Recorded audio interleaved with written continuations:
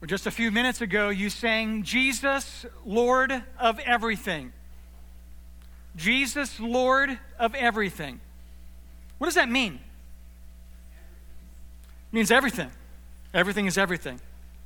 It's really easy for us to say, well, he's God over the world. He's God over nations. He's God over rulers. He's God over, as we'll find in Colossians, he's over the things that are visible, the things that are invisible, thrones or dominions. It doesn't matter. He's Lord over everything. And that is true. But then as we begin to bring that truth a little closer to home, and then we ask ourselves, is Jesus Lord over me? Is Jesus over my life personally? Is it clear from the people who look at me, those who are closest to me, those who see me from day to day, is it clear to them that Jesus is Lord over my life? What would that look like? Well, it looks like somebody who's oriented towards wanting to know Jesus. There's this desire for relationship with him. I mean, those of you who are married, you might think back to those early times of beginning that relationship with your spouse, and you think about how, man, you just always wanted to be together, and that's what happens when you're in love with someone. And so if you're in love with Jesus and Jesus is Lord over your life, there's going to be this active pursuing and loving and wanting to know Jesus personally. You just can't get enough of Jesus. But, if Jesus is Lord over everything, that also means that Jesus is Lord over your work. He's Lord over the things that you do in business. Whether you're a business owner or you work for a businessman, that your life shows a commitment to love for Jesus. Jesus is Lord over you. There's integrity in your work. There's consistency in your work. And people know, that person loves Jesus. Jesus is Lord over that person's life. Jesus is Lord over your family. Whether you're married or single, that those who look at you and the way that you interact with the people in your family, brothers and sisters, moms or dads, children or spouses, how you relate to them demonstrates that God is Lord over your life, and how you desire to lead the ones that you love into deeper relationship with him. If Jesus is Lord over your family, there's nothing more that you want than for your family to love Jesus the same way you love Jesus. You're going to invest your time, your energy, your priorities, your commitments. You're going to filter away the things that interfere and distract your family from commitment and worship and love of God. And you're going to show that Lord is master over your family, in that every opportunity you get, you're going to lead them into deeper communion with him. And this morning we come to a very touchy area. We come to an area that really a lot of us, it might press in a bit. It may address an issue that you feel a little sensitive about. Or we're told, don't talk about politics, religion, and money. And we're going to talk about money today.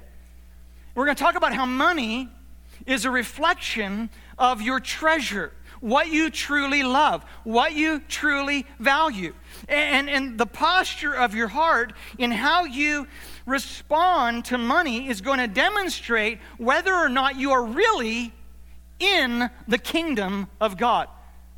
That's how serious this is. Now, one of the things about going through a book of the Bible and teaching expositionally, which is what we're committed to do as a church, is we touch on the things that are really encouraging, and then we touch on the things that are really challenging. And that happens to be one of our passages today in Luke chapter 12. I would encourage you to turn with me to Luke chapter 12. If you're a guest with us and you need a pew Bible, it's on page 871.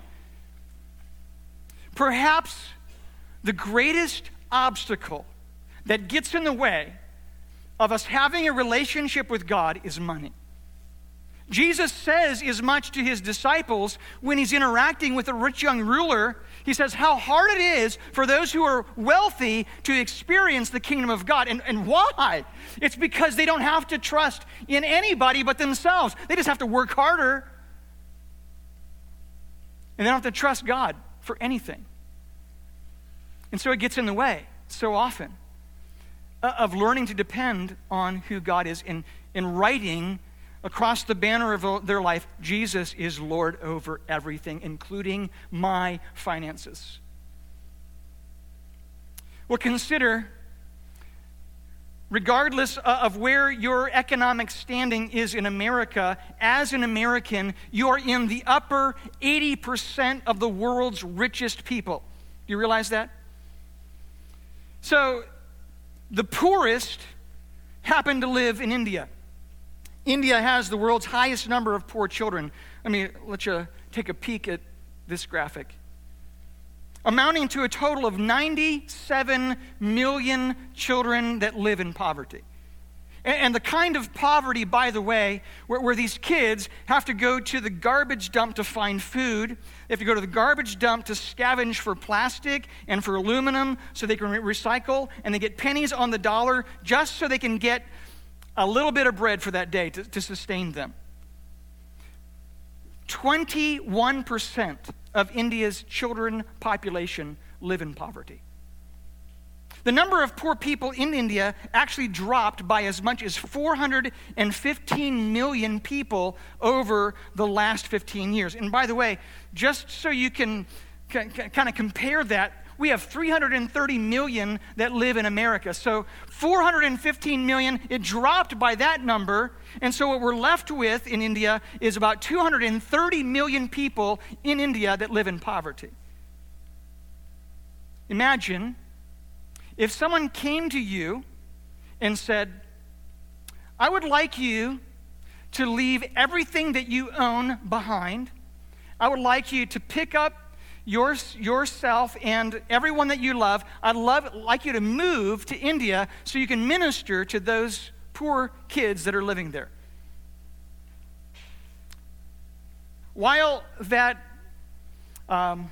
directive or that encouragement would seem hard, the promise that is accompanied with the command is that those who would live there would be thousands that would come to faith in Jesus Christ through your testimony, through the gospel witness. What if that was coupled with the command? And what if there was a donor? A donor who had almost an endless supply of income, a multi-millionaire or a multi-billionaire who said, I will fund your missions trip and I will make sure that every need that you have is addressed. Every need that you have for food, every need that you have for drink, and every need that you have for clothing, that will be met. Bank on it. This donor says, I will personally guarantee that all your needs are met. Would you consider it? Now, what if that mega donor says, you know what, on second thought, you don't have to actually move to India after all. You can stay here. But what I'd like you to consider is that you would be super generous with your money. So that every amount of money that you give will go into a bank account that I will fund, and the guarantee is that for every dollar that you give in terms of generosity to individuals will be stockpiled there, will accumulate interest, and so by the time you retire, you'll have 1,000 times what you invested. How about that? Would you be open to that? Now, those of you who think that this is a massive setup, you're correct. Because the passage that we look at today, there is a mega donor that is God himself. And that mega donor has promised that he will provide for all you need.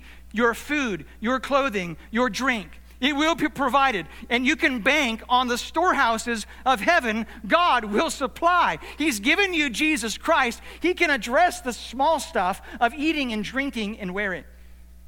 And then that same mega donor God himself has said that when you invest in the economy of the kingdom, when you lay up treasures for yourself in heaven, where neither moth nor rust corrupt and thieves don't break through and steal, then there's going to be a stockpile, this inheritance in heaven that is waiting for you that I will personally fund. That's the promise that we've been granted as those who are believers in God, part of the kingdom of heaven. That when you retire, when you cross the line, the threshold, and you step into eternity, there's an inheritance waiting for you there. By the way, the greatest inheritance is Jesus Christ himself. It's not the stuff that waits for us there, but the inheritance of Christ. As we sang about, Christ is mine forevermore. He is the treasure. And how we orient our heart, how we show a commitment in giving, will demonstrate which path we're on in terms of the trajectory that we're following. A heart that is set on the things of this world, or a heart that is set on the things of this kingdom, the kingdom of heaven. What you're giving says is much about where your future will lie. And it doesn't matter how rich or how poor you are. You have the privilege of this grace stewardship. The Apostle Paul, in writing to the church of Corinth, they by the way, had more money to do than they knew what to do with. And Paul is commending the church of Corinth to be generous, like we're going to talk about this morning, to be generous in giving. And he says in 2 Corinthians 8, Chapter 8, verses 1 and 2, he says, "We want you to know, brothers, about the grace of God that has been given among the churches of Macedonia." Interesting that he attaches grace and giving together. Financial contribution to Paul's ministry was an extension, or I should say an expression of God's grace through them to others. For in severe test of affliction, their abundance of joy and their extreme poverty overflowed in a wealth of generosity on their part. This church of Macedonia, which was, by the way, the church of Philippi, the word for extreme poverty is the word that describes literally hand to mouth. Daily existence. Give us this day our daily bread. That's what the church of Philippi was experiencing. And yet, their abundant, overflow, sacrificial love for the Apostle Paul in pouring out this grace gift was a demonstration of where their heart really was. He says, now talking to the church of Corinth, "But as you excel in everything, in faith, in speech, in knowledge, in all earnestness, and in our love for you, see that you excel in this act of grace also." Church of Corinth, would you demonstrate a same commitment to grace as you see in the church of Philippi, the church of Macedonia? And here's why. For you know the grace of our Lord Jesus Christ, that though he was rich, yet for your sake he became poor, so that you by his poverty might become rich. The grace of Jesus Christ is what compels us to lavish generosity.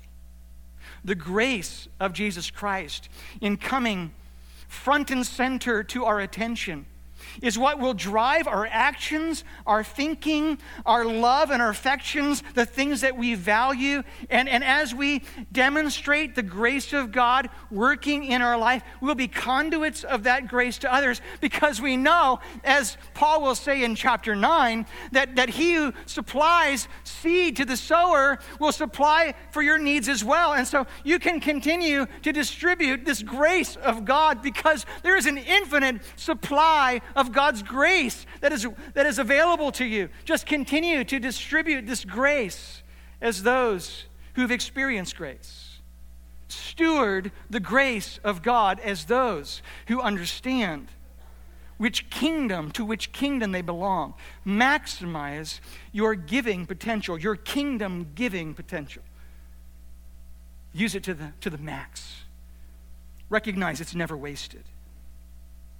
That is essentially the summary of our message today.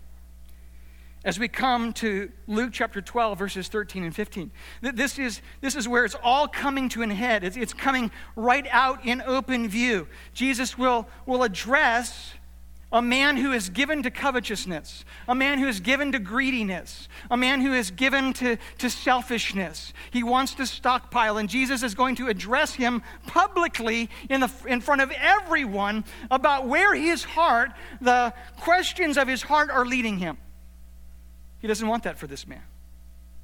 So, look with me in Luke chapter 12. Let me read verses 13 and 15 as we begin our study. It says, "Someone in the crowd said to him, 'Teacher, tell my brother to divide the inheritance with me.'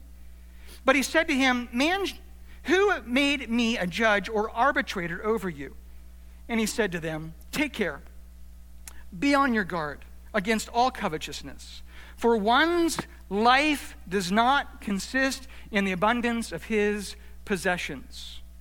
One's life does not consist in the abundance of his possessions.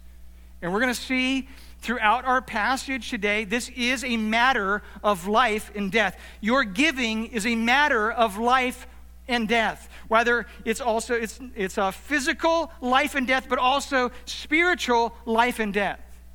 And I just want to say right at the outset, so that you're not trying to get through this hurdle, it's not wrong or unbiblical for us to have money. There is an abundance of things that's okay. It's just how we use the abundance that God has given to us. How do we steward that abundance? How do we take advantage of the opportunities that when God gives us good things that we distribute, then that grace to others? The more he gives, the more grace we can pour out of our life. The more of God we can let other people see. That's what is at stake. And the posture of your heart tells you and tells others what you value and what you treasure. Christ begins with a warning. Somebody in the crowd says, "Teacher, tell my brother to divide this inheritance with me." Now, if you remember, Jesus has begun chapter 12. He's kind of turned to his disciples, and anyone who's willing to listen, this massive crowd of thousands of people who are stumbling over themselves, and Jesus will turn his attention to his disciples, his true disciples, and he wants them to understand what the Pharisees are all about. They're all about hypocrisy. They're all about the show. They're all about pretending. They're all about the exterior, but the inside of their heart is set against God. And in this deep, difficult conversation that Jesus is having with his disciples, out of the blue, this man speaks up and he wants one-on-one attention. He wants Jesus to settle an issue. And he not only asks Jesus, "Jesus, will you please help me?" He actually makes a demand of Jesus and commands Jesus to do something. "Teacher, tell my brother to divide the inheritance with me."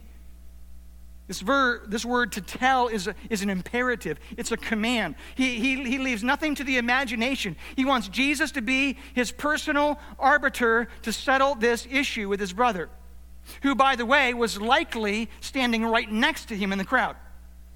He wasn't asking Jesus to go to his house and help settle this account. He was talking about his brother that was standing right next to him. "Deal with this issue, teacher." Now, you got to understand that teachers in that day did have a responsibility of routinely arbitrating in civil and legal family disputes. And so it wasn't out of the stretch of the imagination for Jesus to come and step in. And it was right, of course, for this older brother to share his inheritance with his younger brother. And the whole context of this about inheritance, about a father who had died, now distributing this inheritance to his sons who were living, this issue of life comes right to the forefront. Jesus turns his attention to this young man. And as Jesus will often do, when asked a question to divert attention and talk to somebody else, Jesus will now focus on this young man, and he'll bring the lesson home to this young man. And he'll bring this lesson home by answering a command with two commands himself. Jesus says, take care. Jesus says, guard yourself. Pay attention. Understand. You need to see and observe the seriousness of what is happening. Be on your guard, he says, against covetousness, this love for money, this greediness that is in you.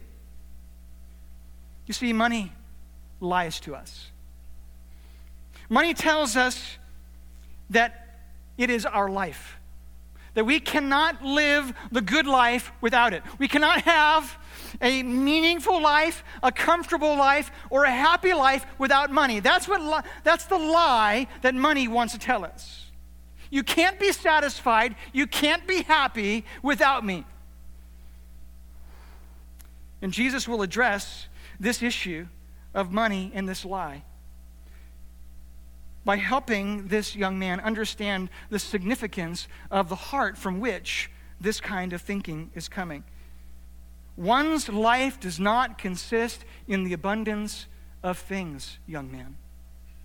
Would you understand that your heart is indicating it's a window to your life. It's a window to your heart. It's helping me to see what is truly important to you, what you are valuing. And the road that you're on right now is demonstrating that you're committed to something that is temporal, it is physical, it is in the kingdom of this world, and not in the kingdom of God, not eternal.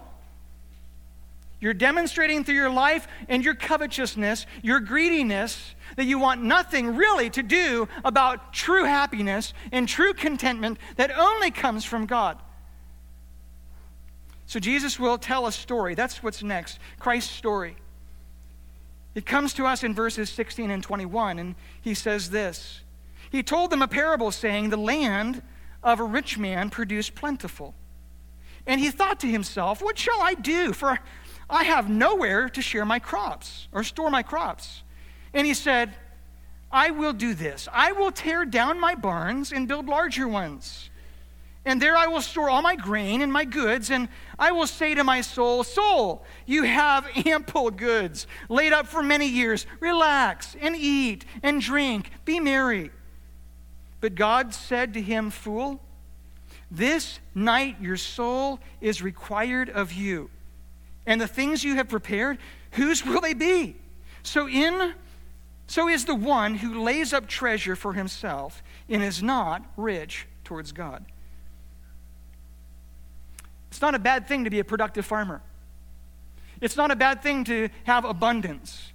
It's not wrong for you to be a successful business owner. It's not wrong for you to make lots of money. The question in this parable is not an issue of wealth. It's an issue of what your posture is in relationship to your wealth and what you trust and how you share and dispense and steward the wealth that God has given to you. It's not wrong to be successful. It's not wrong to have a flourishing business. That's not the point that Jesus is after. The point that Jesus is after is what is his life oriented around. And it's unfortunate, but the translation in verse 19, I will say to my soul, soul, you will have ample goods. This word for soul is also the word for life. This is the continuing theme throughout this entire section. Where are you orienting your life? What are you living for? What are you living for?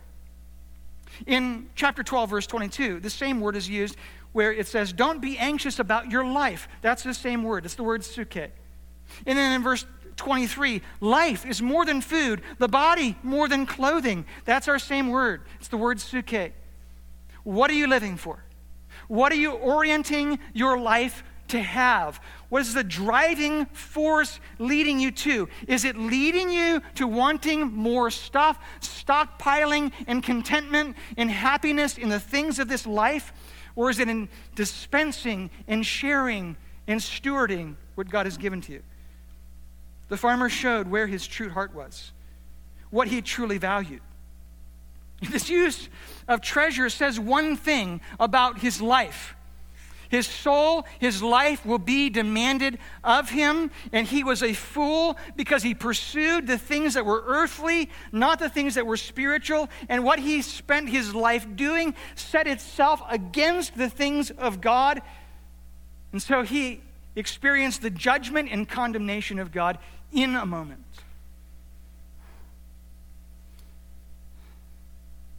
What do you value? What do you truly value? Of course, it wouldn't be wrong for us to want food and drink and merriment if there wasn't a resurrection. But as Paul will say in 1 Corinthians chapter 15, where he's comparing those who love and understand the resurrection, he says, of those who believe in the resurrection, don't be like them. Don't be like the world who are running after eating and drinking, for tomorrow we die. But those who understand the eternality of the soul and the eternality of life will orient our heart in a direction of loving God and treasuring him, stewarding the things we have in a way that demonstrates what we truly love, what we're truly living for. And Jesus says in verse 21, so is the one who lays up treasure for himself and is not rich towards God. To be rich towards God, it's the only place in the New Testament where this phrase is used. What does it mean? It means that this individual is living in a way that's opposite of treating himself or herself as if they were made for things. Treating himself or herself as if this world is all that mattered. Treating himself or herself as if the pleasures of this world were the only things worth living for, without understanding the eternality of the soul and of the life. To be rich towards God is to have a heart that's moving in the direction of God and sharing the grace gifts that God has given to us with others. And just as a mini detour, we're going to give you an opportunity during the missions conference not only to enjoy the benefits of the ministry to you through those who are speaking and those who are serving through worship and various means, but we're going to encourage you to also contribute. In this missions conference, we want you to learn about what it means to be a missionary, but we also want to give you the opportunity to be a missionary, to be a servant during the conference. So sometime during this week, there's going to be a list of ways that you can volunteer to serve those who come. And I'm just going to encourage you to pick one way you can serve in this missions conference to be a blessing to others as you're experiencing the blessing of the Word of God and from the rest of the body who are serving you. Orient your heart towards treasuring God, expending self, and not just stockpiling wealth and riches and ministry of others to you, but be one who's a conduit of grace to others. Jesus now turns his attention. How can we live this way? How can we live as those who are expending ourselves for God? Well, Jesus now helps his listeners to understand this is only possible one way. It's only possible as we put our faith in God. And so giving is a matter of faith in God. Not only does it help to show where our faith lies, but it helps to amplify faith in us so we can overcome the glistening allurements of this world and be drawn closer into relationship with God. So what I mean is, as we are going through the motions, as it were, of learning how to trust God with our resources, and then we're seeing that God is faithful to answer our needs and to provide for our needs, it helps to amplify faith in us and gives us an affection, a larger, greater, deeper affection for Jesus in the process. Jesus will begin with a life-altering perspective. That's what we see in verses 22 to 28. This life-altering perspective. How can I be a person of faith? Let me read this. It says, and he said to his disciples, therefore I tell you, don't be anxious about your life, what you eat, nor about your body, what you will put on. For life is more than food. The body is more than clothing. Consider the ravens. They neither sow nor reap. They have neither storehouse nor barn, and yet God feeds them. Of how much more value are you than birds? And which of you, by being anxious, can add a single hour to his span of life? If you then are not able to do a small thing as that, why are you anxious about the rest? Consider the lilies, how they grow. They neither toil nor spin. Yet I tell you, even Solomon in all his glory was not arrayed like one of these. But if God so clothed the grass, which is alive in the field today, and tomorrow is thrown into the oven, how much more will he clothe you, O you of little faith? And do not seek what you are to eat and what you are to drink, nor be worried. On 3 occasions, Jesus uses the word, don't be anxious. And then he concludes with, don't be worried. We live in an anxious-driven society, and it is driving us crazy, and it is actually ruining our health, surprisingly. Christ's exhortation to this audience was shocking. You can trust God with the most basic things of life, not just the secondary things of life, but the primary, essential, foundational things of life. You can trust God to provide for those. And Jesus will lace into this section of Scripture, he'll lace in 4 arguments that helps to draw out faith in us and remind us of the need for faith. First is a lesson of the lesser to the greater. The lesser to the greater argument. He gives 2 examples of a group of birds or ravens, and then the second example is the flowers or the grass, both of which are insignificant. Both, by the way, ravens in particular, were detested in the first century, to a first century Jewish mind. And in the Old Testament perspective, they were considered dirty and unclean. And yet God still cares for the birds. They're here today, they're gone tomorrow. God cares for them. They don't toil or spin. God makes sure that they're taken care of.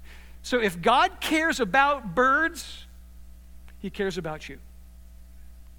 And if God cares about grass, he cares about grass and flowers so much that even the flowers are arrayed in a way that Solomon could never even begin to compete with. And if the grass is here today and burned in the oven tomorrow, and God cares about the grass, then God cares about you. The argument of lesser to greater. You're greater than birds. You're greater than grass. God cares for you. He's going to take care of your needs. You can trust him. And by the way, if the little birds can trust God to take care of them, then should we not be able to trust God to take care of our needs? This argument of lesser to greater. And then the second is a logical argument found in verse 25. He says, which of you, by being anxious, can add a single hour to the span of life? If you then are not able to do a small thing as that, why are you anxious about the rest? How many of you, in worrying, can add even a single hour to your life? And the answer is nobody. As a matter of fact, studies have shown that stress and worry results in a number of physical issues and even reduces the span of life by as much as 3 years or more. In your worry, you can't do anything when you worry. It doesn't change anything except for make you stressed out. It doesn't make sense, this logical argument. Then Jesus provides an ethical argument. In verse 30. He says, for all the nations of the world seek after these things, and your Father knows that you need them. To which kingdom do you belong? The kingdom of this earth or the kingdom of heaven? If the people who live in this kingdom of this earth put their confidence in money, how do you distinguish yourself from them as those who have been set apart and demonstrate that you belong not in this world? Your citizenship is not here. Your citizenship is in heaven. How do you demonstrate that? Well, you demonstrate that by a commitment and a faith in God who is over all. Jesus over everything. You trust him to provide for your needs. You have a Father who knows intimately the things that you need. And finally, fourth, this kingdom argument. Seek his kingdom in verse 31. Seek his kingdom, and these things will be added to you. Get your heart in the right place. Focus your attention on the treasure that you find in God. And when you do, you will find that you have a faithful master, a faithful father who will provide for your needs. You can trust him. And this all turns, this understanding of this perspective now leads to a Christ life-altering instructions. What are we to do if we believe? Or what will we do if we believe in God that way? Brace yourself. Verse 32. Fear not, little flock. It is your Father's good pleasure to give you the kingdom. So, sell your possessions. Give to the needy. Provide yourself with money bags that do not grow old, with a treasure in the heavens that does not fail, where no thief approaches and no moth destroys, for where your treasure is, there will your heart be also. This is not about earning your salvation in any way. This is not a test to see whether or not you can give enough to make sure that you have an inheritance there in heaven. What this is a test to see, where does your loyalty lie? Where do you find your life? What are you living for? Boils down to that. Whether you have much or you have little.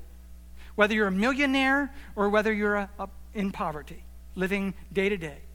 What does your heart say about what you value, what you treasure?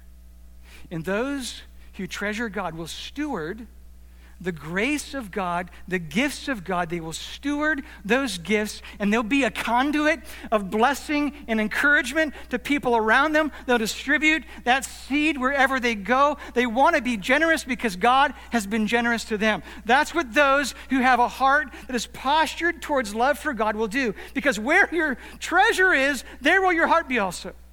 What are you treasuring? What are you loving? May God help us to all grow in this area. Oh Lord, we thank you. Thank you for the treasure of your Son, Jesus Christ. Thank you for what you accomplished for us on the cross. And as we celebrate and remember that work of death and resurrection, as we remember the pierced body and the precious blood, God, may that amplify in our own hearts and lives a desire to dispense that same grace to others. We pray in Jesus' name.